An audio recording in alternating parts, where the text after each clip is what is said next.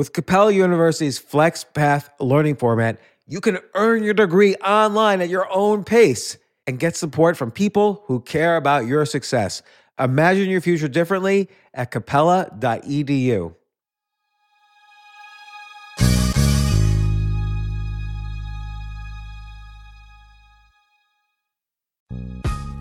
This isn't your average business podcast, and he's not your average host.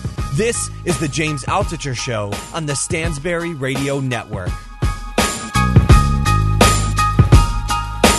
This is James Altucher with the James Altucher Show. I'm very excited to have Steve Scott on the show. Many people might not know who Steve is, but you're going to find out quickly because I'm going to ask him a bunch of questions that will show you what an incredible job this guy has done to make a career for himself out of nothing. So, Steve, welcome to the show. Well, thanks for having me on, James. A big fan. Thank you, Steve. And, Steve, I'm going to just ask you straight out. How many books have you published on Amazon? 41. 41 books. How much money did you make last quarter? The last quarter, I've made, I would say, probably $45,000. But this month, I'm on track to make about $40,000 just from this month. Just from this month. So yes. Has it been kind of like an upslope ever since you've started the strategy that we're going to totally get into? But I just want to know if it's been a general upslope. I would say upslope with definitely some dips. I would say as good as this month was, I would say the last month of April, that was definitely a downslope. So it's if you look at a chart, it kind of goes up and down, up and down, up and down. But every time it goes up just a little bit more. That's great. So and when you say 41 books, it's not only under Steve Scott, it's under S.J. Scott as well. Yeah, and I have another whole line that's about like children's animal books, but those kind of tanked. But I kind of took the lessons from those and applied them to kind of what I'm doing now with the habit books. Now, so I'm just going to read some of the titles of some of your books because it seems to me like you took one huge book and divided it up into like 40 smaller books, but it's an ingenious strategy. So, for instance, one title is Make Money Online, 55 Ways to Make Extra Money Fast Using Your Computer. Another is Internet Lifestyle Productivity, Master Time, Increase Profits, Enjoy Life. Your recent ones, which actually have been selling better than mine, let me find them. I think these are under S.J. Scott. Yes. You've been crushing me. I think just with the one book, though. Yeah, it's that last one about, habit stacking, 97 small life changes that take 5 minutes or less, which I've read, by the way. I couldn't remember the title of it just now, but I have read the book. So that one's been doing better than mine this month. Also, you've been doing very well with 23 anti-procrastination habits, how to stop being lazy and get results in your life. So I love all of these. Like, here's another one, 70 healthy habits, how to eat better, feel great, get more energy, and live a healthy lifestyle. Who's not going to read that book? I hope as many people as possible. You touched on the first one, the 55 Ways to Make Money Online. I cringed a little bit when you read that one off. That was my first attempt of Kindle publishing, and that was kind of, if you look at like someone's first blog post, that's almost kind of how it related. It's the first feeble attempt of someone who didn't really know what they were doing. But you blow away a lot of conventions about what a book is. Like, some of your books are 40 to 50 pages, but you price all over the place. Like, you've really played with the concept of what is a book, and you've used Amazon as almost a place to distribute these, like, I don't want to call them mini books, but they're not quite large blog posts. They're, you've developed your own genre, and so let's take it back a little bit. Whenever there's a superhero, I always like to know the secret origin. So what were you doing before all of this? Like, where did you come from? That's actually a fairly long story, but I'm actually kind of writing a email about that for my list. But actually, I'm trying to think of the Cliff Notes version. I would say I started online about a decade ago. Basically, I went through a divorce. I had to move from where my ex-wife lives now, in South Carolina, back home to New Jersey. And at the time, I literally... Oh, wait. There's a lot in there. What were you doing as for work when you got your divorce? Well, actually, let's see. I was in the military before that, and I had like your typical entry-level job at Prentice Hall as a marketing assistant. But when we're in South Carolina, and that was part of my frustration, so later of living there, and actually probably what ultimately led to divorce is just kind of a little bit of self-hatred in who I was as a person. But basically, so you guys were just unhappy and you weren't getting along, and you decided, you know what, let's call it quits. Did you have any kids with your ex-wife? No, I didn't. But I basically, I would say it's mostly my fault. I do like to take the blame on this one, just because I was so kind of angry at myself that I'm sure was a very unpleasant person to be around. And that factor and a couple other things. But we're still friends, so it's not like I holding grudges. I hope she isn't holding grudges. But I basically, at the end of the day, I had to move home, and basically with my parents, and I had to where in New Jersey? Because when I moved to New Jersey, I had to move back home to my parents. So where in New Jersey?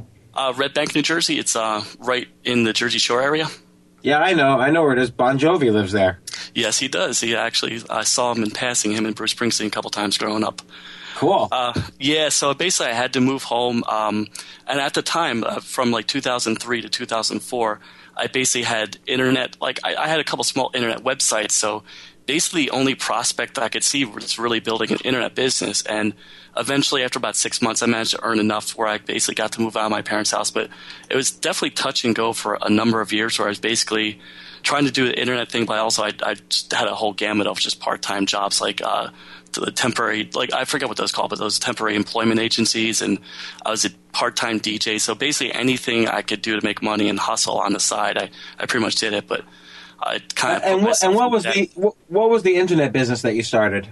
At the time, I had a whole bunch of them, but at the time I sold Evil Eye jewelry that I imported from Turkey, and I sold directly through eBay and on the e-commerce website. And how would you do that? So you'd buy this like kind of Evil Eye jewelry from Turkey. Would you build a story around it? Like how would you then up the price on eBay to justify making a profit? Well, they weren't too expensive per piece of jewelry. They were only about $1 or $2. And on eBay, you could sell them for $15 or $16. So the margins were actually pretty good. And then eventually someone a lot smarter than me came on eBay and basically cornered, like just used intelligent marketing, basically priced it down to $1 or $2.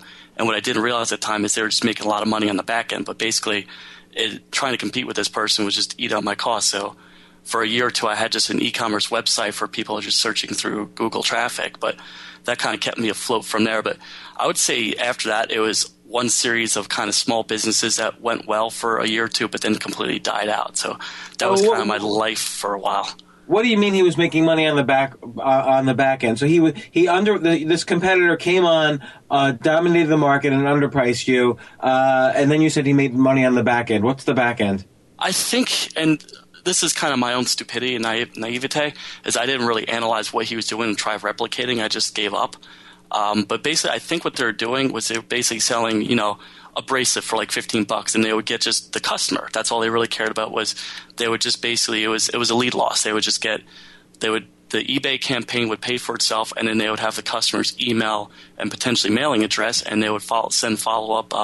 I'm sure some types of mailers, and there's more expensive Evil Eye jewelry that you could price anywhere from like $50 to $60. So I guess they would try upselling them. But at the time, I didn't take the time to really analyze what they're doing and see how I could have done it myself. I just gave up basically.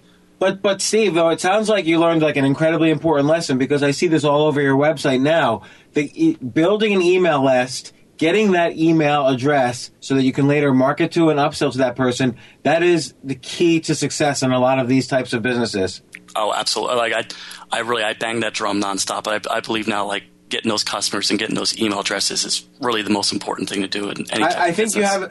I think you have it in all your books too, like to sign up for your list, so give me your email address. Like people can click right on through your books to your email list.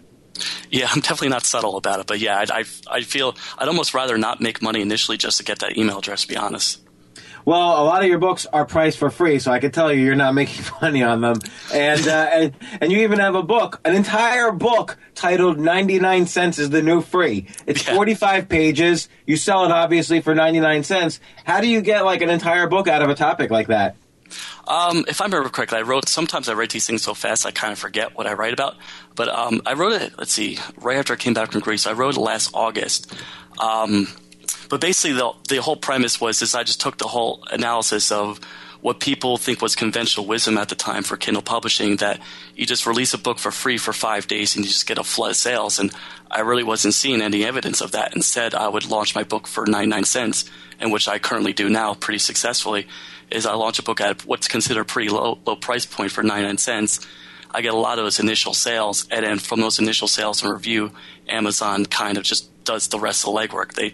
Once they see that little bit of, hey, this book has some marketability, there's some audience, there's some sales, they actually do a lot of the internal sales that they do, as far as their email campaigns and attaching book to people's other customers also bought. But I guess to answer your question is I really just kind of delved really into what I felt was a better marketing strategy, which is launching a book for 99 cents. So let's take a step back. So you've done all these businesses. You did the eBay business. It worked out for a while. You moved out of your parents' house. But we're talking. It seems like a common theme was bulk businesses, like doing quantity. So you had all these different activities that were making money for you, and with that you started to rebuild your life in New Jersey. What happened next? Well, basically, I eventually did actually put effort into it, but I eventually did build a couple of reliable internet businesses, and it goes back to email marketing. But I really got heavily into affiliate marketing, which I pretty much did up to the point where I found Kindle publishing. And that was pretty successful. Like the idea, you build an email list around a topic, you provide free content, and if you find an affiliate offer, you promote it, and then you get what's basically a sales commission. Let me ask you, what's like an example, a very specific example that you did? I would say I kind of did a lot of exercise and dating offers. So basically, obviously, I would do a front end of some sort of, how to lose weight in like 50 steps or something. I'm trying to use a random example. And basically, you get a bunch of people that are particularly interested in that topic, and I would basically provide content to them. At the same time, I would find a couple of really good products I felt were valuable to the end user, and I'll promote those. But it was kind of a merging of good content with also some pretty aggressive marketing. And since then, I've kind of dialed back the aggressive marketing angle, or at least what I'd like to think I do. And were those good businesses? Like, was the affiliate fees high enough that they pay the bills? Oh yeah, absolutely. I really liked it, but I also felt I didn't like the idea of absolutely running a business where I always had to promote the latest good offer. And I guess you can make the argument with this. I do the same thing with Kindle books, but I felt that sometimes I promote something else, they charge $70, and sometimes I really didn't feel like it was really worth $70. And a little bit of guilt was involved, where I just didn't really like the entire business I was involved with. I feel you can be a good ethical affiliate marketer, but it's also kind of a slippery slope sometimes. And I know we're covering a lot of stuff really, really quickly, but it's really fascinating to me. How would you build the list? Would you put Google ads up like, here's a free report, 50 ways to lose weight? Yeah. At the time, it was a lot easier kind of I don't want to use the word gimmick, but it's easier to get people towards your email list, because basically all you have to do is just basically create a free report, a squeeze page, which is basically the place that you sell your book for free. Not sell, but basically promote your book for free. And then there are a lot of sites like easyarticles.com, and back then YouTube was really easy. You just create free content on all these sites that basically drive people back to that single page. So really, you didn't even need a blog or any sort of content type of machine that we have now with podcasts, YouTube channels, or blogging. All you had to do is just basically drive free traffic back to a squeeze page. And for a number of years, that worked. Actually, it's still stuff I haven't touched in 5 years. I'm still kind of making money from, just for the fact that it ranks well. What was the best method for driving traffic back to the squeeze page? At the time, it was easyarticles.com, but basically they had a really good – they were given natural ranking preference in Google, but eventually Google basically came down and they kind of just shut down that kind of that marketing method. Basically, if you want to post articles on easyarticles.com, it doesn't really do anything for your website now. But back then you could write an article and it could rank really quickly for a pretty much in-demand keyword. You could drive a lot of traffic back to your squeeze page. What would you do now if you were going to be in that business? Where would you post? I would say that's actually part of the problem. I would say probably what I would do now is kind of what I'm currently doing, but just a different revenue stream. But I would basically build a whole authority niche around one particular topic by blogging, what you do, podcasting, YouTube channels. I would write Kindle books, and that's probably why I do it all the time now, because I feel that you can really build an audience just by writing mini books. And actually, I really did agree with your assessment before. I do consider them kind of mini books. Yeah. So okay. So let's get into that. So when was your first? When did you write your first Kindle book? I wrote that February 2012. Wow. So okay, and that was called what I said before. I don't even remember the title now. Yeah, and looking back, it's such a spammy sounding title, but it's 55 ways to make money online, and I honestly forget the subtitle. But that was basically I just took 5 old blog posts that basically talked about the different revenue streams and just threw it into a Kindle book. Really, honestly, not knowing what I was doing, just kind of threw it up there and just thought it might be a good traffic generator more than anything. And you know, I just want to point out you self-published. You didn't have a publisher for it or anything, because on Kindle it's ridiculous. And we keep saying Kindle, but just in general with books, it's ridiculous to have a publisher that's going to take 15%, that's going to take 85% of the profits when Amazon allows you to publish a book and they're the biggest publisher in the world and they only take 30% of the profits. Yeah, absolutely. No, I once I actually really discovered what I had with Amazon, I was just amazed at what the opportunity that they provide to authors or even bloggers. And how did that first book sell? It did terribly, come to think of it. I was about to say it did well, but the first couple of months, it was I kind of mentioned this before, but I just considered it more of a traffic generation strategy. I really honestly truly didn't believe it would actually make money. So I threw it up there, and I had a follow-up book a couple of months later. And I remembered that I had the first book in what they call KDP Select. And at the time, you could give away a book for free for 5 days. And it would actually kind of trick Amazon into saying, hey, it's a good book. And then suddenly you get some initial sales. Well, I put that first book under KDP Select for 5 days. And when I looked at the stats afterwards, it was selling, 5 to 7 copies a day, which was $10, $15. Not bad at all for something that was more of an afterthought. And that's kind of what gave me the kind of Kindle bug where I was like, well, I knew the first 2 books really weren't my best efforts. What if I actually sat down and wrote a detailed book instead of blog posts, just write a really detailed book about specific tactics and try to do that once every month. And what was that third book? It was and looking back, I guess I really didn't have the authority, but basically it was about how to find good ebook ideas, even though the first 2 weren't that good. But I basically kind of reverse engineered what I was figuring out with Amazon and just wrote a book about that. But I knew at the time I couldn't get away with writing a book, like one of those meta topics, like writing a book about how to write a book or even write a book about how to sell books, because I really didn't have the authority. But I felt I was really good at least discovering what are good ideas for books. So I just wrote a whole book about that. Well, okay, this leads to 2 questions. What is authority? Like, who has authority in anything? That's honestly something I debate with myself. I would like to think of myself for running. I would like to think of myself as an absolute authority, but sometimes I don't know if I'd really even want to get into that just because it's the sheer volume of the topic. But I would say really the definition for me is at least you know more than what most people do. You at least have some knowledge, or you at least have some passion and stuff that you've tested on your own, or have some life experience in that particular topic. But I would say it really is in the reader. There's honestly probably people that buy my habit books that probably know more than I do, but I would like to think that at the end of the day I know a little bit more than most people. Well, you've been so involved in, at least online, in the habits of not only weight loss and health and running, but writing is a huge habit. So, that has over time made you an authority on all these different topics. But let me ask you, how do you find good nonfiction ideas? You have several books about how to find good nonfiction ideas for books. So what are some of the ideas? Well, there's 2 answers. There's what I do for myself and then what I recommend. What I do for myself nowadays is really just kind of what I'm personally interested in. Like, for instance, a couple of months ago, I really what was really kind of annoying thing for me was handling email, and I was just spending hours a day responding to email, and it was just really just eating into my life and my free time. So I really just kind of got down a whole system of the old inbox zero type of concept. I really just practiced it for myself for a couple of months, and I felt just the experience from that made a good book. Honestly, that one doesn't sell very well, so sometimes my book ideas aren't the greatest. But for me, it just always comes down to personal experience. But what I recommend is just basically kind of reverse engineering the Amazon marketplace.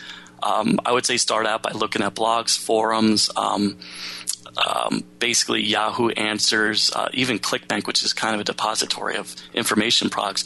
Basically just look at what's out there and kind of use those to see what's selling, and basically just write down, I would say, 50 ideas. Literally just keep on writing down every possible idea, and then go to Amazon and just keep on looking at different books and seeing how they're ranking. And The litmus test I used for a long time is the 20,000 rule, but it's kind of bumped up to the 30,000 rule. But basically, if you look at the Amazon bestsellers, and if you see the number, any number below the number 30,000, that means it sells at least 5 copies a day.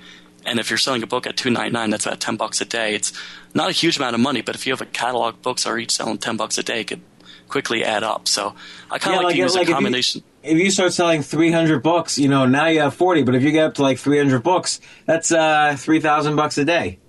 Yeah, it's like, I know obviously the mass and some books the sales will drop down, and some books will just really take off, like what I've had happen with a couple few. But like I like the idea of basically just 5 sales a day is what I'm happy with for pretty much any book in my catalog. And so like today, for instance, I don't know if you went through this exercise today, but like what would be some ideas in ClickBank or on Amazon that you might find today that because you also seem to be on one particular category, which is like the personal improvement category. So like what books would you look for today, or what titles would you think about today? I would say. See, this is a hard one to answer because I actually really believe in the idea of building authority on a platform and not hopping from idea to idea. But I know for a fact that Minecraft is a big popular idea right now. I actually don't even really know what that is. It's like some type of video game or something. Yeah, but I know that a lot of kids play it. It's big on YouTube. Yeah, I know people play that all the time. I would say maybe a Candy Crush strategy guide, Wheat Belly diet. I know I see stuff like that popping up. But all that being said, I really don't believe in the idea of basically finding a topic just because it's selling well right now and just writing a book about that. Because honestly, from my experience, what's been the driver of most of my sales is building a whole brand around a catalog of books, with the idea that, hey, if someone likes one habit book, they're more inclined to go buy a second habit book, a third book, a fourth book, a fifth book. You're not going to piggyback trends, for instance. Like if Kim Kardashian is trending on Twitter, you're not going to write a book about Kim Kardashian. No, I don't, but I know people who do, and I'm sure they do it successfully.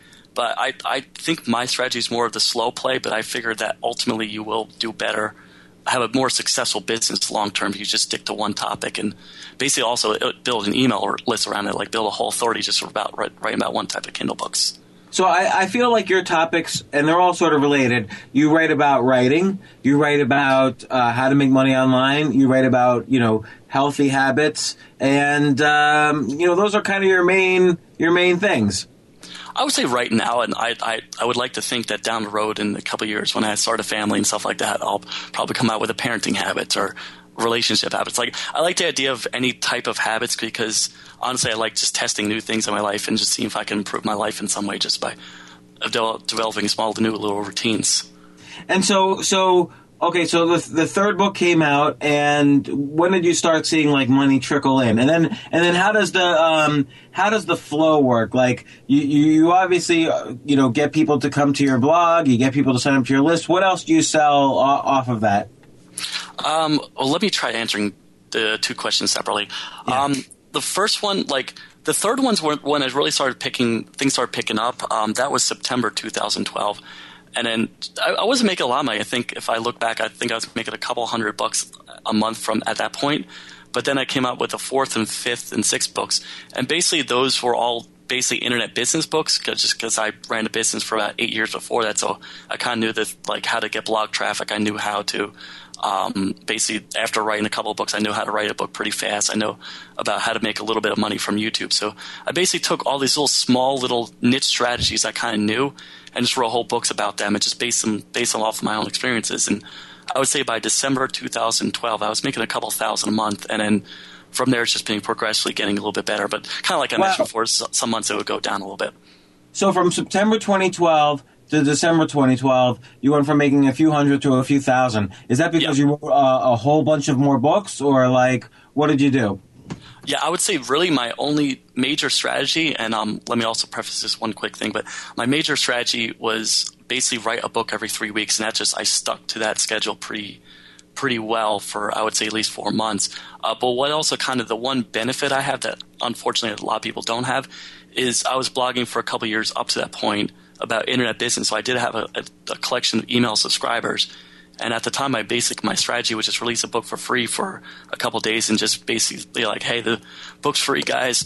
Please just do me a favor, go review it. And I would get 30, 40 reviews pretty much overnight just by giving away a book for free. And I kind of milked that strategy for all it's worth. But kind of what I mentioned before, that giving away a book for free, I've moved away from that strategy. Right. So we're at the beginning of 2013. How many books do you have out at that point? I'm trying to remember. I think at that point, I think I said 7 or 8. And what was your most successful one at that point? Mine was the meta book about how to write a book in 21 days. So basically, I wrote a book about writing a book, and that one did pretty well. I love that one. Oh, thanks. Actually, that was actually the moment where I found my e-cover designer. I really felt that really was made a huge difference in my business, because I feel that he has a particular good eye for creating really awesome e-covers. As a side note, if anyone wants the name of this guy, just email me and I can supply his name. But yeah, I felt like he did a really good job with that particular e-cover, and just since then, I've really felt I've been kind of having a visual representation of my brand just by what he designs.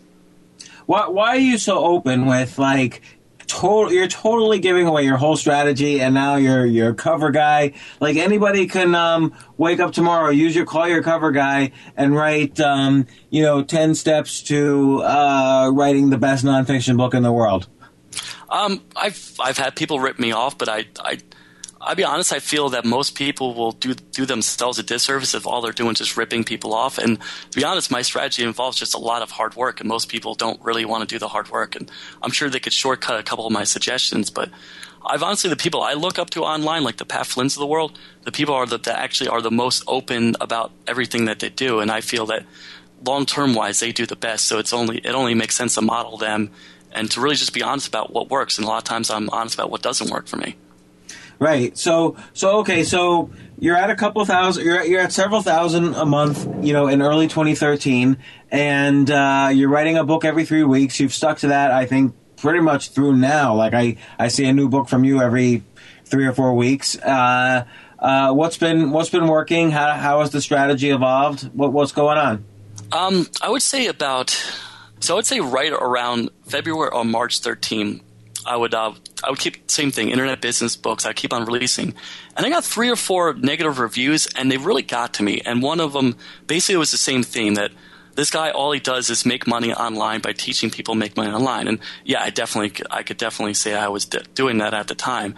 And I was so convinced that I knew what I was talking about, that I was convinced I could go into any market, write about it consistently in that market, and still turn a profit. And basically, I just said, challenge accepted. I'm going to find a market I'm really interested in and just write books about that. So I went through a month or two of trying to figure out what I was going to write about. And I chose just the habits market because I felt that at the end of the day, everything I learned in the past decade, since kind of my lowest point in my life, had to do with habits. So I just sat down, same thing, and just wrote about small little habits of either I've learned or basically that I could at least teach someone just from my own experiences. And if I did know about a topic, I would just go out and test it for a couple of months and then write about it. But I just felt that the idea there, that I felt that you really could just basically build a brand on Kindle just by writing about one specific topic. And the harder you work and the more books you produce, the better of a business you'll have. Yeah, and I see that you developed another persona, the S.J. Scott persona, and the last 3 books are Habit Stacking, 23 Anti-Procrastination Habits, and Writing Habit Mastery, How to Write 2,000 Words a Day and Forever Cure Writer's Block. So it seems like you almost use that persona to really kind of do the habits, but it still revolves around internet businesses and writing and so on. Yeah, it's still like I started habits with the glorious idea that only write about specific habits, but at the end of the day, I realized I know a lot about like productivity and time management. So fortunately or unfortunately, I'm not too sure which way you look at it. A lot of that time management stuff definitely creeps into my books, as I'm like basically a time management junkie. Well, tell me about your typical day, so I understand what that means. Sure. Basically, I get up every morning and I do my one thing. That's basically, for me, it's whatever is the thing that either could be the biggest growth of my business or the one thing I'm working, or the one challenge I'm having. To give 2 examples, for a long time, writing was basically my first thing. I would do writing before I open up my email, look at Facebook or anything. I would just sit down and write for 2 or 3 hours. And right now, honestly, my biggest challenge is I'm having trouble with recording video. I'm trying to actually create extensive video course. So I'm just not really a natural presenter. I'm not comfortable talking information. So I know if I don't do it right away, I'll tend to procrastinate on. So I force myself to do video for the first couple hours a day. And then I also like the kind of the most important things that Leo Babauta talks about is basically write down 3 things that could be like 3 things are basically are the most important part of your day. So I do those 3 things in the morning. So the one thing is part of that. And then I find 2 other small projects that are really have the biggest benefit to my life. So I do those 3 things right away before anything else.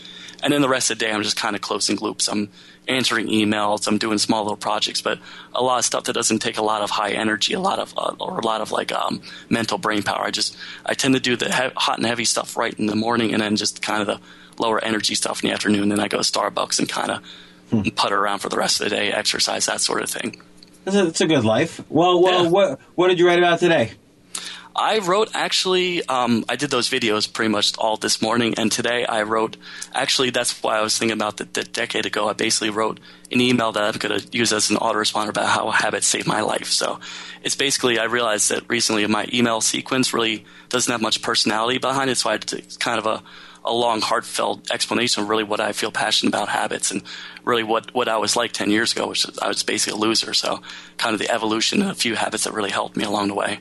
Could I tell you from my own personal experience, and also I've read quite a few of your things, and all of your stuff's great. I really am impressed. But when you start telling your personal stories, your reader interest and loyalty is going to skyrocket, because that's what people want to know. It's like when I was a kid, I would read about a superhero, but my favorite comic book was Secret Origins, which tells the origins behind every superhero, and people want to know, this is where I'm at. How can I relate to what this author's saying? And if you give the personal stories, they can relate, and then they really take off with you. Yeah, and to be perfectly honest, I know all this stuff, but I'm like, sometimes I have problems with my confidence, and sometimes I sit and as I'm writing, I'm like, well, people really don't want to hear about like a bunch of stories that I have. They'd rather just get the meat of the topic. And I do believe in good step-by-step strategies, but sometimes I tend to leave the personality out of that, and that's something I really need to work on. I'm trying to make a concerted effort, but you're absolutely right. My problem is I'm the reverse. I actually think no one is going to be interested in anything I say unless I tell my personal story. And it's I hate to bring Buddhism into this, but even Buddha said, don't try any of my advice. This is just what works for me. And you can then take it or leave it. It works for me. And so he started from the personal story. I mean, the guy obviously was an expert marketer for his day and age, 500 BC. And he did it by telling his own personal story. And that's what works now, too. No, I feel you're absolutely right. And I've read your Choose Yourself, and I really enjoyed all the personal stuff and especially all the struggles that you talked about. It really does engage the reader, and I should know better. I should definitely include some of the stuff in my books. So out of your 41 books, what's done the best and why? The one recently, the habit stacking, that's been in the top 100 or hovering around the top 100 for a couple of weeks now. So it's done exceptionally well for me. To be honest, why? I've actually been trying to reverse engineer that over the last week or so. I would say maybe the cover. It has a catchy cover. I feel that it actually teaches a kind of a concept that probably no one's really ever talked about before. And I'm sure like the 97 small changes, it basically speaks to a couple of quick things that people can add to their life with a whole new way of doing it without taking up too much time. I guess just the marketing presentation behind it is pretty solid. And sorry, go ahead. Oh, well, I'll tell you my opinion, because I've seen this in a lot of places. It's the subtitle, and it's the end of the subtitle where you say, these small life changes take 5 minutes or less. Like everybody wants to work the 4-hour work week, or they want to make changes that take 5 minutes or less, or they want to be more productive without doing anything new. Like, I just see this in general. And not because people are lazy, they're not, but I think people don't know, they want to figure out the things that are out there that really are possible to learn in 5 minutes or less, or they want to learn how to spend 36 hours a week doing things that they enjoy and only work for 4 hours. So they know these things are possible, but they don't know, they want to know the path that gets them there. And so I think when you throw that time element in, I'll bet you if you look back, your time, the ones where you give specific times, do the best. You know what? To be honest, you're probably right, because I know the write a book in 21 days. That was another one that sold really well for a long time. And yeah, I guess it speaks to basically giving people small wins or something they can immediately apply into their life. And I'm a firm believer in hard work and diligence, but sometimes it's hard to market hard work and diligence. Yeah. So all together now, you've got 41 books. This habit stacking one's going to do great for you this month. Obviously, you'll make a few thousand just from that. And I'm sure things like 23 Anti-Procrastination Habits, all these books probably are good, consistent earners. What do you then do to supplement income further? To be perfectly honest, right now, besides I still make some decent money from affiliate marketing from just stuff I've done over years ago. But really, I would say 80% of my income is just Kindle right now. I am in a process of putting together information product about my experiences with Kindle. But for now, I'm just making pretty much everything just from that one platform. And so you're earning about almost $1,000 on average, almost $1,000 a book from Kindle. Now I know some are much less and some are much more, but this seems to be the average. And I bet you that average will hold on as you write more books. Yeah, I feel that there definitely is an 80-20 here. That I would say there's a couple that do exceptionally well, and there's a couple that really don't sell more than 1 or 2 copies a month. And sometimes it really just takes you publishing continuously to really find out what those slam dunks are. You know what this reminds me of? And gosh, I should remember the name right off the top of my head, but the guy in the 1920s who wrote like 1,000 blue books. Like all the books were blue, and they had like all these titles kind of like yours, like, how to avoid procrastination, they would even have like, he would divide it into lots of categories. So he had a biography category, so like a biography of, Napoleon, or he would have a romantic category, so like how to kiss better, or how to pick up a woman or whatever. And he literally, I think he had about 1,000 books, and altogether he sold over 100 million copies of these blue books, and each one was a nickel. So at the time, he was making a small profit on each one. But if a book sold less than 10,000 a month, he would start to drop it from the catalog. Like, he was very disciplined, and he would do a lot of testing. Like, he would change the titles. So he would have some obscure title that would sell nothing, and then he would change it to how to have a blonde mistress. And suddenly that would skyrocket to 30,000 books a month. And he would do lots of testing. So I'm just curious if you do any testing on your titles or... I should. I think of the old thing about how to win friends and influence people. I forgot what the original title was, but I know they changed it to that, and almost overnight the sales side started skyrocketing. But yeah, I do. I'm kind of ghetto when it comes to my testing. I guess I should be a little bit better about it, but I do run it by a couple people. I'm in a Facebook group with Kindle publishers, so if I'm really struggling with the title, I'll throw a couple up there. I do recommend a couple services. I think there's PickFu, PickFu.com, that you can basically get 50 different people to basically vote on a particular title choice. And there's also basically Mechanical Turk, that's mturk.com. MUTRK.com. Basically, both sites you can just pull a lot of people in a short amount of time and just basically get people to pick your title. I have been meaning to try those. I just haven't really had a chance yet. But I do once in a while will throw a different e-cover if I feel the books are slipping. That used to do pretty well. But for the most part, I really try to do all the heavy lifting before I even launch my book. Have you also tried rewriting a book enough that Amazon then sends out an automated email saying this book has changed so completely you might want to buy it again? I have not. I know people who do that, but it seems that strategy always kind of, to me, seems a little bit dodgy. Like, I guess if you really do a good job of rewriting it, but I'd almost rather take the book down and just rewrite the whole thing and just build a whole new audience behind the book and maybe improve it. And there are a couple of books that are on my list to basically do a whole new version of. So I see. So right now you make money off the books, but the books drive an email list. But the email list, it's not like you're upselling any other products. You're just, when the next book's released, you'll inform your email list, hey, I've got a new book out. Yeah, it really is just like the whole jab, jab, jab, right hook that Gary Vaynerchuk talks about. Yeah, and Gary's been on the show here as well. Yeah, I think I did hear it. I do remember hearing that episode. But I really like his whole idea of basically give, then ask. And when I really looked at the numbers, and I've tried promoting a few things on my email list, but they really didn't go anywhere, I really realized that basically I don't really need to do anything else but provide a couple of really good solid emails, send them some content, and then when I have a new book, just basically beg and plead as much as I can for people to go buy it and leave a review. And that's all I really need to do right now just to drive sales. Just as long as I get as many sales as possible when that book launches, it tends to just drive – Amazon tends to pick up the rest of the slack and does a lot of marketing for me. What's your ratio of, like, let's say, free content that you send via your emails to the begging emails? I would say for now, I would say it's about 75% free content, 25% begging. But that I'm definitely trying to actually increase the number of free content. And that's the whole idea behind that story is I'm trying to actually become more personable and more engaging on the individual email list and maybe have 5 to 7 emails that really kind of speak to the individual reader, and hopefully when it comes time to ask for something, they'll know me better as a person.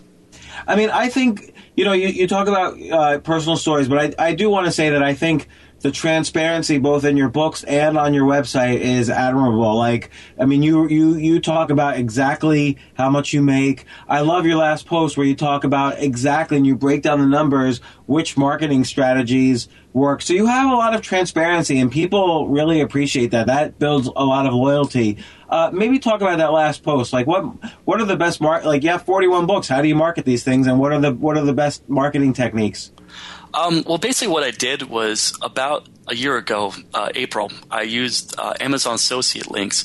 And basically what Amazon Associates is, it's an affiliate program that Amazon runs where you can promote books through an affiliate link, or pretty much promote anything on Amazon through affiliate links.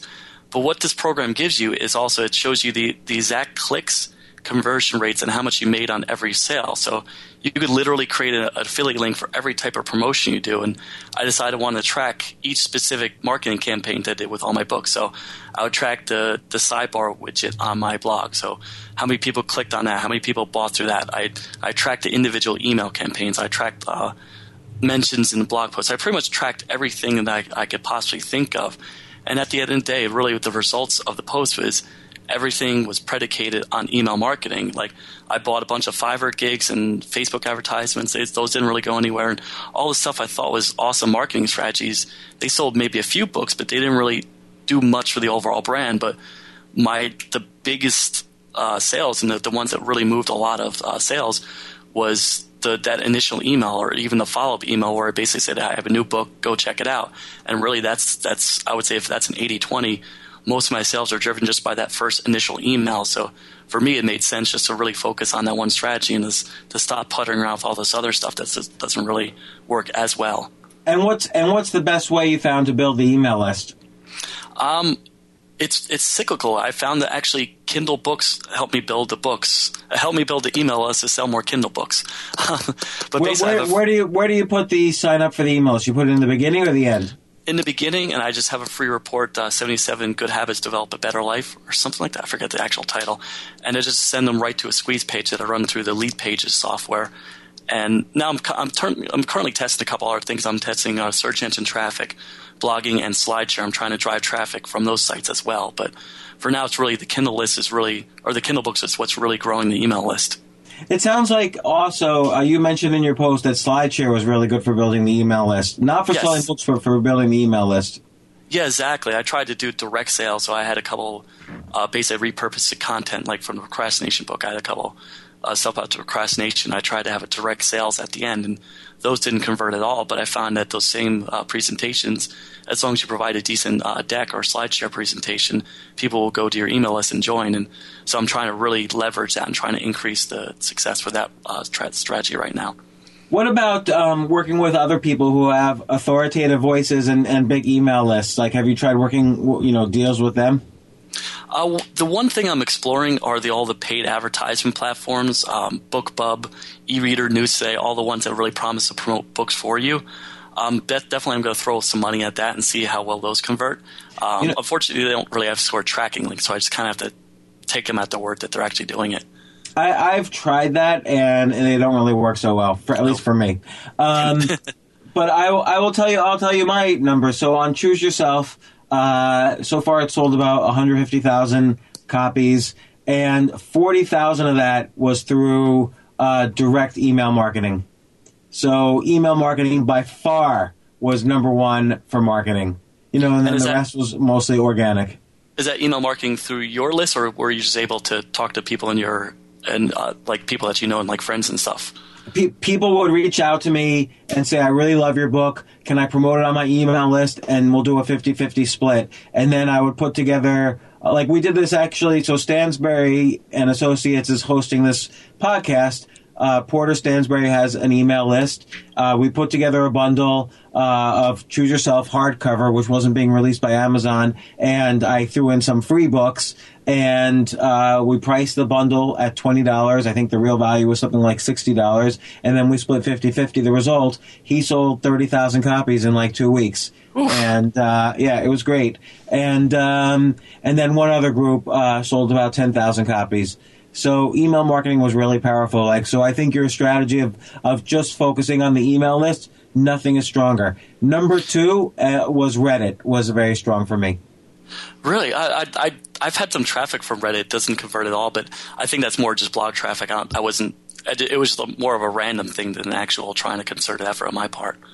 Yeah, Reddit was good because I did an AMA, an Ask Me Anything. And so if you did like an AMA about habits or how to make, if you did an AMA how to make $40,000 a month on the internet, you would make, what happened was people who weren't aware of me at all suddenly became aware of me and bought the book. I'll definitely check that out. I actually do remember, I think you're talking to Gary Vaynerchuk about that strategy in that one interview.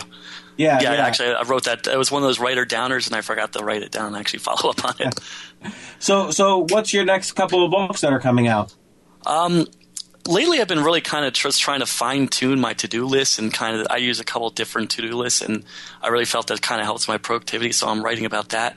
And I've been really getting into the Evernote app, so I've really been using that to kind of manage my entire life. So those are the next two. And there's another strategy. You can basically put a book for free on Amazon through just a couple little techniques. So the one after that is basically I'm going to write about how to develop good habits and kind of repurposing some blog content, but put it more of a step-by-step strategy. But I hope to actually get that completely for free on Amazon so I can use that to kind of drive people potentially who would want to check out my other books.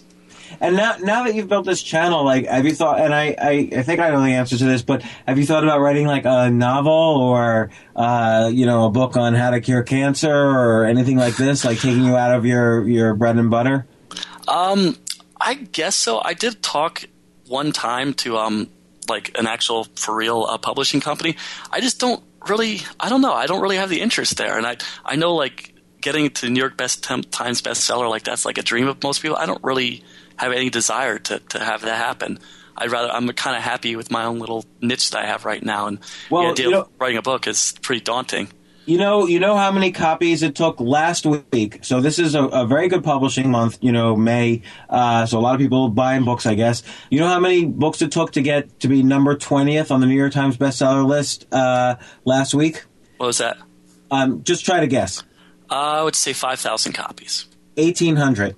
18. Wow. Yeah. So being on the New York Times, and that's a guy, whoever it was, I don't know who it was, whoever it was published by a mainstream publisher because you can't really self-publish and get on the list. So he got only 15% royalty on 1,800 copies. So you basically make no money being on the New York Times bestseller list. I almost shouldn't say this out loud. Maybe New York Times will block me after this. But, so I think your strategy of making $40,000 a month and growing is a lot more powerful than a strategy of getting on the New York Times bestseller list. Yeah, well, let me do say that. I think that I'll probably reach 40,000 this month, but it's not a very typical month. I do lately anywhere from 20 to 25. So this month, but you never know. What's showing me is that your skills are getting better. You have more books out there, so there's no reason to think it's going to go down a lot. And you're going to have more books out in the next month. So yeah, you never know. Well, that's shocking for I knew the New York Best Times, it was the low volume, but I've definitely done that in the last week. I've done like triple that in the last week. So, man, I kind of wish I had a book out there. Well, eventually they'll do ebooks, I bet, on the New York Times. They do ebooks now, but you also have to be in bookstores at the same time. So, and I'm talking about number 20th on the advice list, which is roughly the same as the nonfiction list, and you'd be on the advice list anyway. But if you were published by a mainstream publisher, and you were in bookstores and ebooks, even if it was just your ebook selling, that's all you would need to sell is 1,800 copies. Yeah. Oh, wow. It really doesn't seem that much. So you don't do anything with like ads on your website. It's all just kind of Kindle.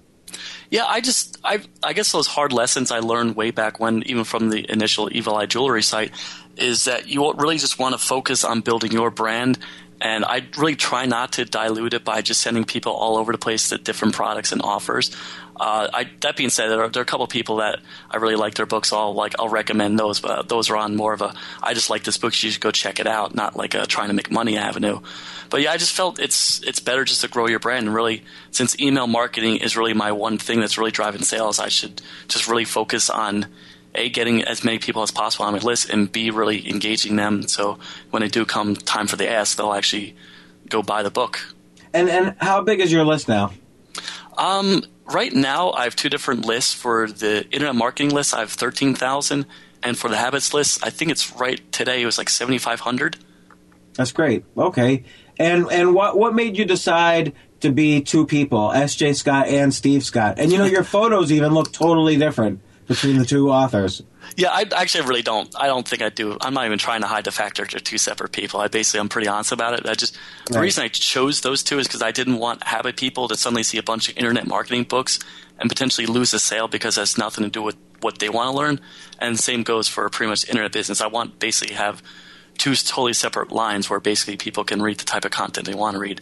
But though, like internet marketing feels like declutter your inbox to me as well. They're all kind of related. And I'll be the first to say I definitely promote the habit books to the internet marketing crowd. I'm not afraid to do that. But I also feel that if you're in the habits market and you don't run an internet business, I don't want to potentially lose a lifelong customer just by them getting confused looking at 55 ways to make money online. I want to make absolutely sure that they get the book that they want to read. And unfortunately, the way Amazon's designed is really hard to set up a really pleasing dashboard where I can't really tuck those books away. They have to be front and center. So if you have more than 30, 40 books, it gets really cluttered on the actual dashboard or the actual author page. I love your strategy of using different Amazon Associates affiliate links to track your book analytics. Amazon offers no platform for tracking analytics. And I've talked to Amazon about this. They are interested in eventually doing it, but it takes a lot of work. So your workaround is very powerful.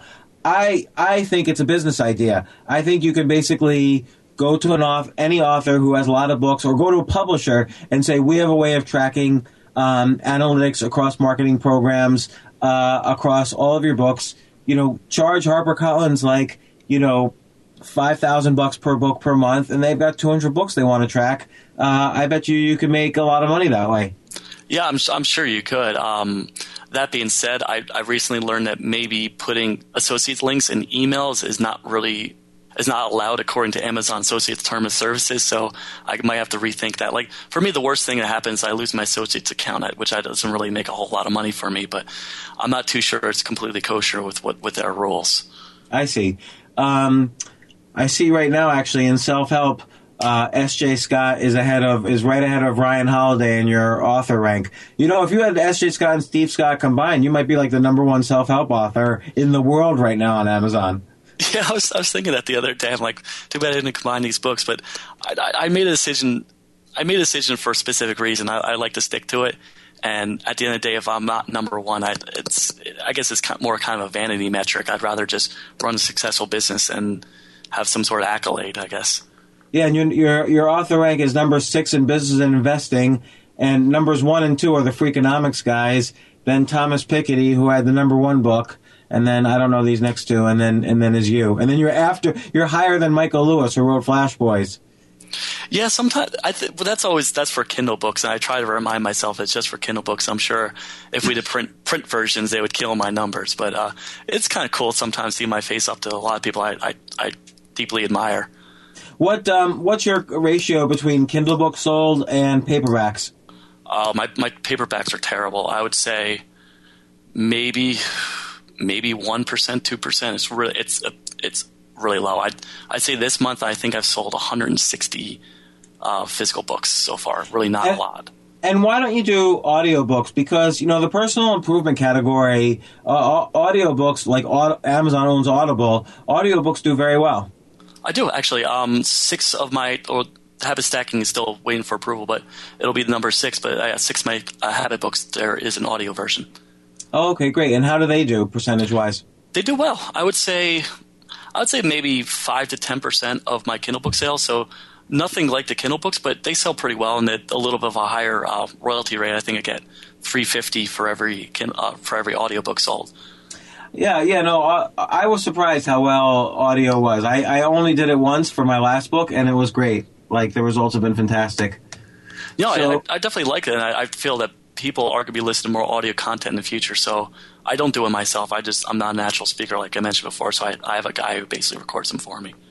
And so I always get worried about if I'm going to do a bunch of small books that I'm almost like saturating my personal brand too much. So I've been doing kind of like a book a year, but you've sort of convinced me, like just seeing you in progress, books can be smaller and more frequent and just another outlet for releasing content the way blogs are.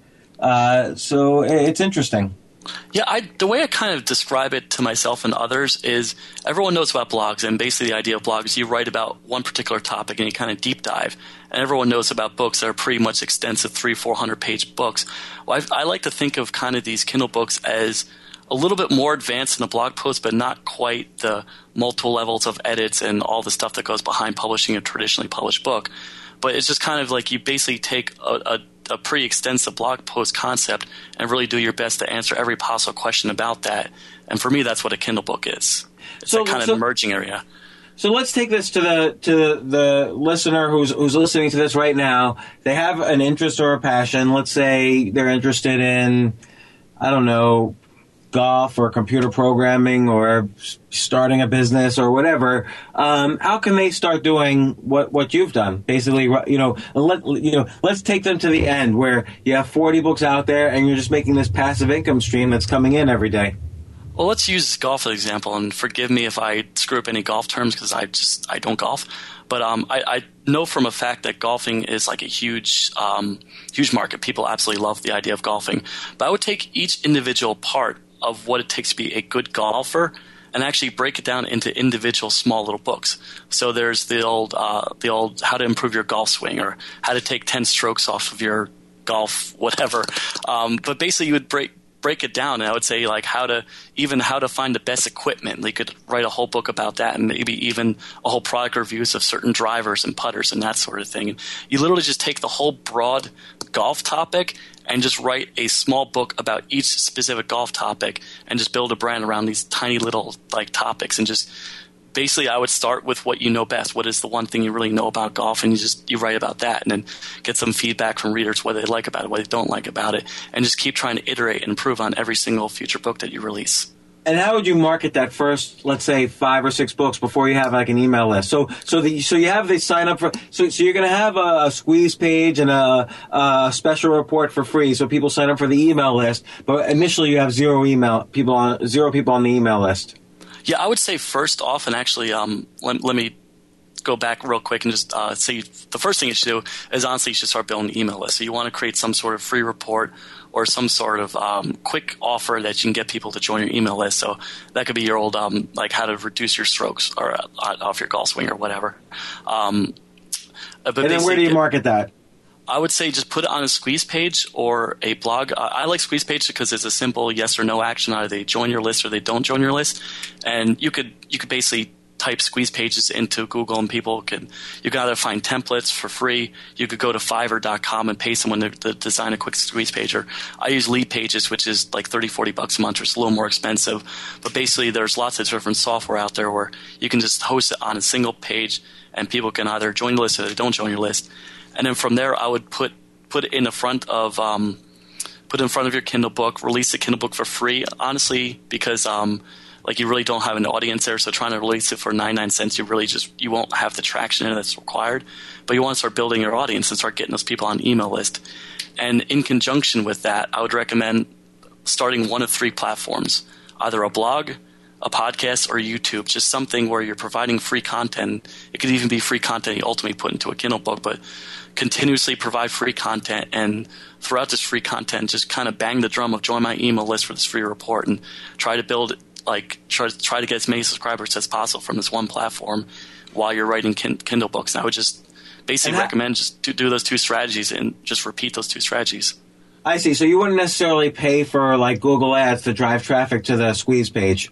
Yeah, I'm more of a bootstrapper. I'm sure if you have a bankroll, you could definitely pay for traffic. But what I found for paid traffic is you really need to convert that traffic and basically need to make your money back as quick as possible. And I just don't see the ROI on Kindle books being as – I don't really think you can make your money back as well if you're having these lower-end ticket products.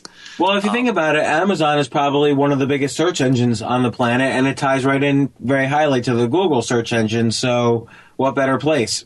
Yeah, absolutely. And I like the idea of you're basically building your platform at the same time as you're making money. And honestly, I would say don't be afraid of making mistakes or writing something maybe that doesn't go over well. Like I've had a couple of books that are complete disasters that just I thought they're great ideas and they tanked. And just like what? Resolutions that stick. I was so absolutely sure that would be an awesome slam dunk book right around New Year's Eve, and no one wanted to be lectured to about changing their New Year or the way they approach New Year's resolutions. So basically, it was. You know what I would do? I would write a book why you don't need to do any resolutions anymore. Like, because people don't want to do stuff.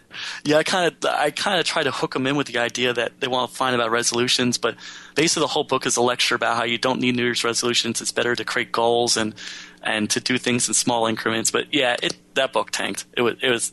I did make my money back that I invested for the e-cover and the edits and all that, but yeah, it sells like 2 copies a month. So you keep track of the P&L for each book? Yes. I'm sorry. What's P&L? The P&L, profit and loss. Oh yeah, I'm a big believer in keeping track of every expenditure, how much you invested. I do keep track of each individual book, and I make sure that I at least make my money back. And so far, I don't think I've lost money on any book. Might not have made a lot, but I've at least made $500-$600 back on a book where it's not a total loss. And do you sell on iBooks as well, or you stick to Amazon? I stick to Amazon just because I found for me the KDP Select program, especially now that they have countdown deals, they really drive a lot of traffic and they really drive a lot of sales. Just for some odd reason, having a ticking clock really kind of can push readers to really buy books because they think, it's at a low price for only a certain amount of time. Let me grab it now before it's too late. And now that I have so many books, I can basically have something on countdown deals pretty much every single week. And I really feel it helps the overall brand. Well, I really hope my 2 daughters listen to this podcast because I think this is what people should be doing instead of going to college. Like, this is how they're going to learn about topics. They'll start making money. They'll build community. I'm sure you've met a lot of people in the kind of publishing and self-publishing space. And you start to build what did you major in college? I majored in psychology. I had illusions of being a criminal profiler in the FBI, and that went away pretty quickly. So, yeah, you don't who's the last criminal you've caught? Yeah, exactly. None. Right. I would have been a terrible FBI agent. Are you in any debt from student loans?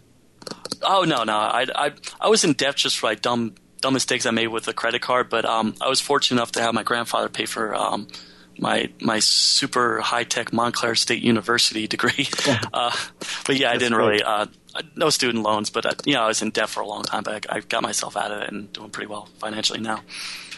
Well, Steve, thank you so much for all that you've shared on this podcast. Like, I honestly think this one podcast is business or self-sufficiency in a box. Like, people could take what you've just said and build careers for themselves. And I hope some people do that because I think this is really great info. I know I love writing, so this is really fun stuff for me to hear about. And it's great to have you on the show. Well, thanks a lot, James. This has been super fun. Yeah, thanks, Steve. And I'll talk to you soon. And look, I'm going to sign up for your list so I get your next habit-breaking or habit-forming books. Okay, cool. Thanks. Thanks, Steve. Bye. Bye.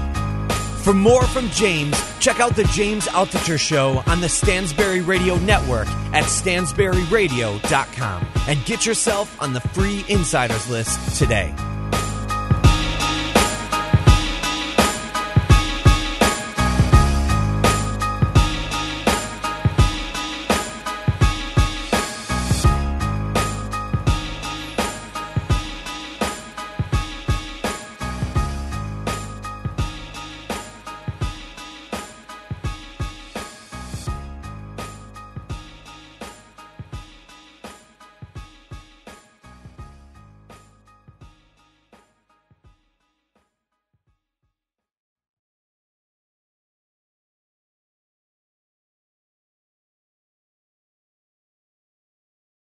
People today can spend half their lives over 50.